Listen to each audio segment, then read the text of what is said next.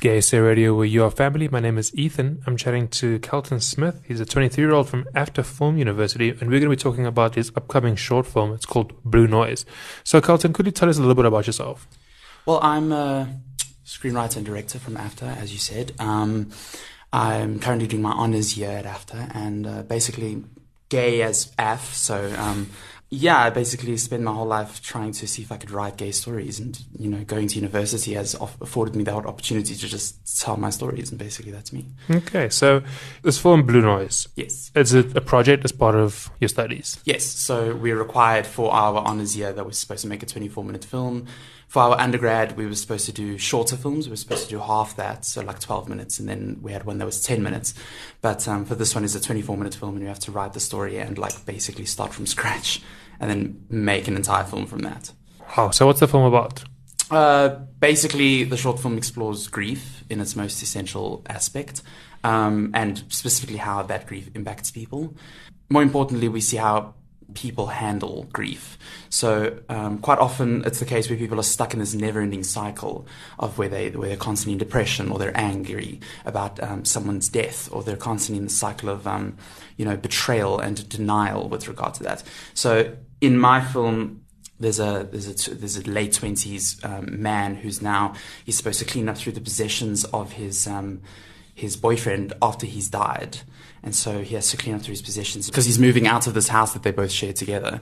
And in order to clean up, he has to rifle through his possessions, and eventually it becomes the point where he can't suppress these memories of his partner that they both built up over time.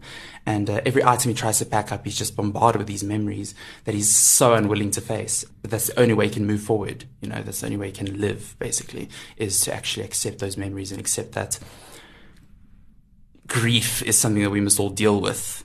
And that is something that I think is quite prevalent in our current society, and specifically in the gay community. Yeah. Gay SA Radio, your family. My name is Ethan, and I'm chatting to Kelton Smith. He's a filmmaker from AFTA. You're streaming Gay SA Radio, with your family. My name is Ethan, and across the table from me, I've got Kelton Smith. He's a filmmaker from AFTA, busy working on one of his projects, and the film's got quite a gay angle. So how does this apply to the gay community? Talk about the LGBTQ plus aspect of this film. Well, in our community, I think depression is such a major thing that often leads to suicide. Well, in any situation, but especially with regard to the gay community. Yeah. Because obviously victims are never the ones who end up suffering. It's always the people they leave behind, especially when it comes to suicide. Depression in the gay community happens so often because of social expectations, because of families that are unaccepting, and quite often depression is specifically linked to the death of a loved one. And I've found that in the gay community, when someone kills themselves because of depression, I can sort of feel how the whole community sort of takes a breath, as if they're waiting for the repercussions. Those repercussions being that people will commit suicide as well following that. Other people, the people they've left behind, will commit suicide as well. Because depression is this vicious cycle that doesn't end. It just passes from one person to the next, to the next, to the next. So my story sort of speaks about how we mustn't let the death of a loved one become our lives. And in the gay community, it's just that aspect of we mustn't let the death of fellow gay people commit ourselves to the point where we can't carry on living, So you have more to live for, and death in any form, whether it's intentional via suicide, or whether it's disease or natural causes, you can't allow that grief to take hold of you and ruin your life.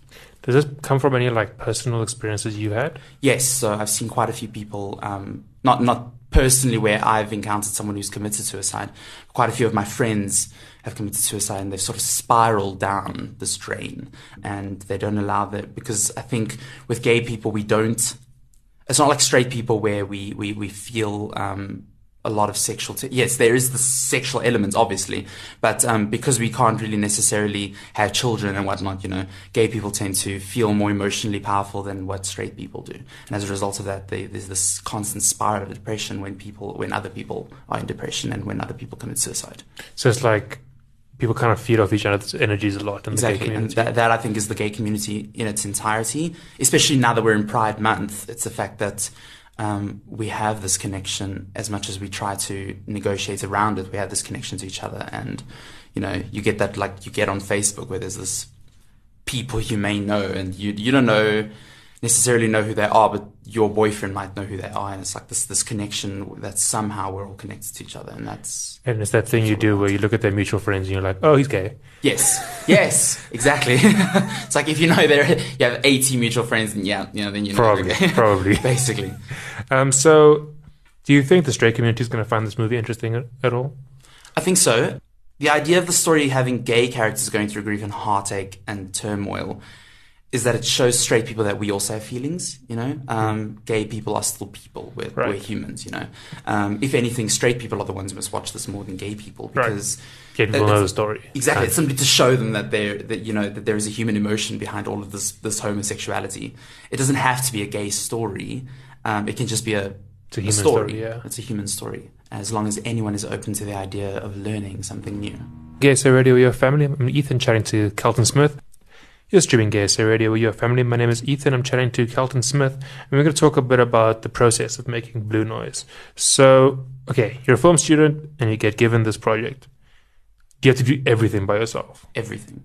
Filming, editing. So we're provided with the resources by our university, like an editing studio and sound studio and music composition places that we can do stuff.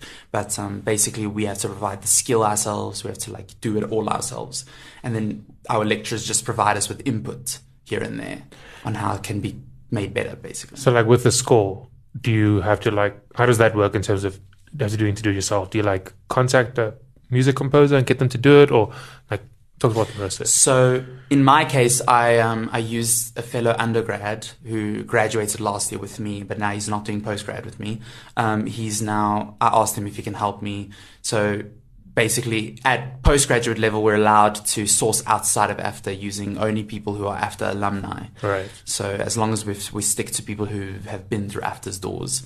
So basically, if in the case that you just asked, the scorer would be someone who'd have to have a clear understanding of how to create music, but also have a clear understanding of how AFTA works, which is why they would be an AFTA alumni. Right. So let's talk a bit about the casting process. Who's the main character? How does that whole process work? So casting can be done either from our existing actors that we have at AFTA, or which we call live performers, or we can source from outside. So I'm currently still doing auditions for those. Right. Actually have an audition this afternoon for that. But basically we can audition those, or we can choose from the actors that AFTA has available. I myself am choosing external because the age of my actors doesn't fit any of the AFTA people. So yeah. What kind of age are you looking for? So I'm looking for late 20s, early 30s. Okay. Around about that. So slightly more mature. Yeah. Exactly. And then do you have to fund this yourself? Have to fund it myself, have to fundraise, find sources, resources, find everything. The only thing that AFTA would provide is the equipment and stuff, and that's about it. Not the skill set or the money. So do you have to pay the actors? Some actors are quite convenient in the fact that they accept that it's a student film, so they don't necessarily accept getting paid. But in some departments, some people like getting paid, even if it's just a small compensation, Yeah. Okay. So it's this is a hell of a project. It's a hell of a project. Essentially, my lecturer narrowed it down. If without fundraising or anything, our films at honors level are normally worth about 1.5 million. Good Lord. So it's quite a... So is that what you'd be...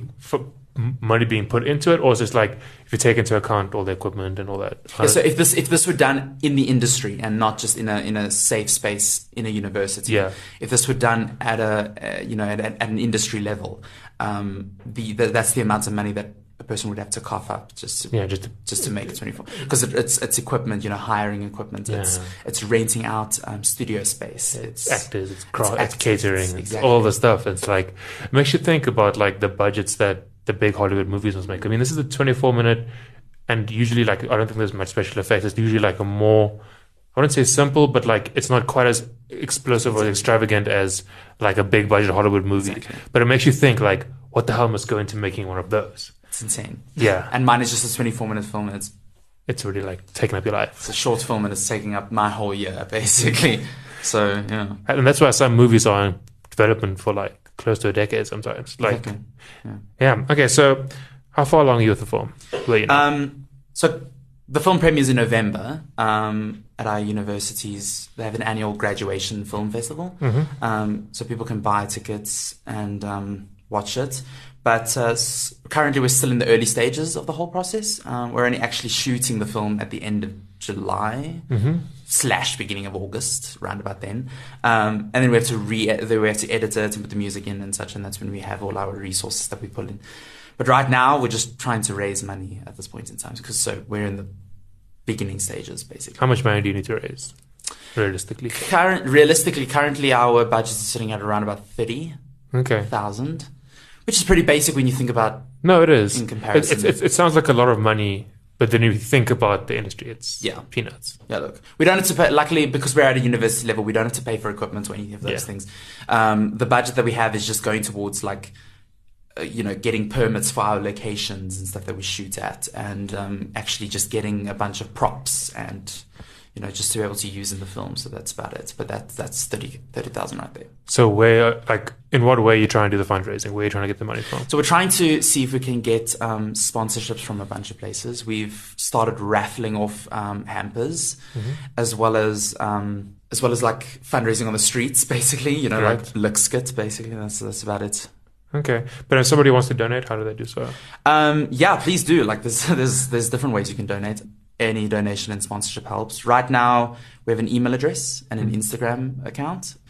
But the Instagram account isn't really active at the moment because we're still in the early stages. Right, so we are yet to market and post anything.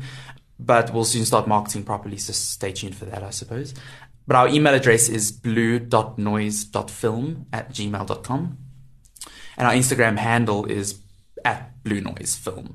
And then you can just contact us there.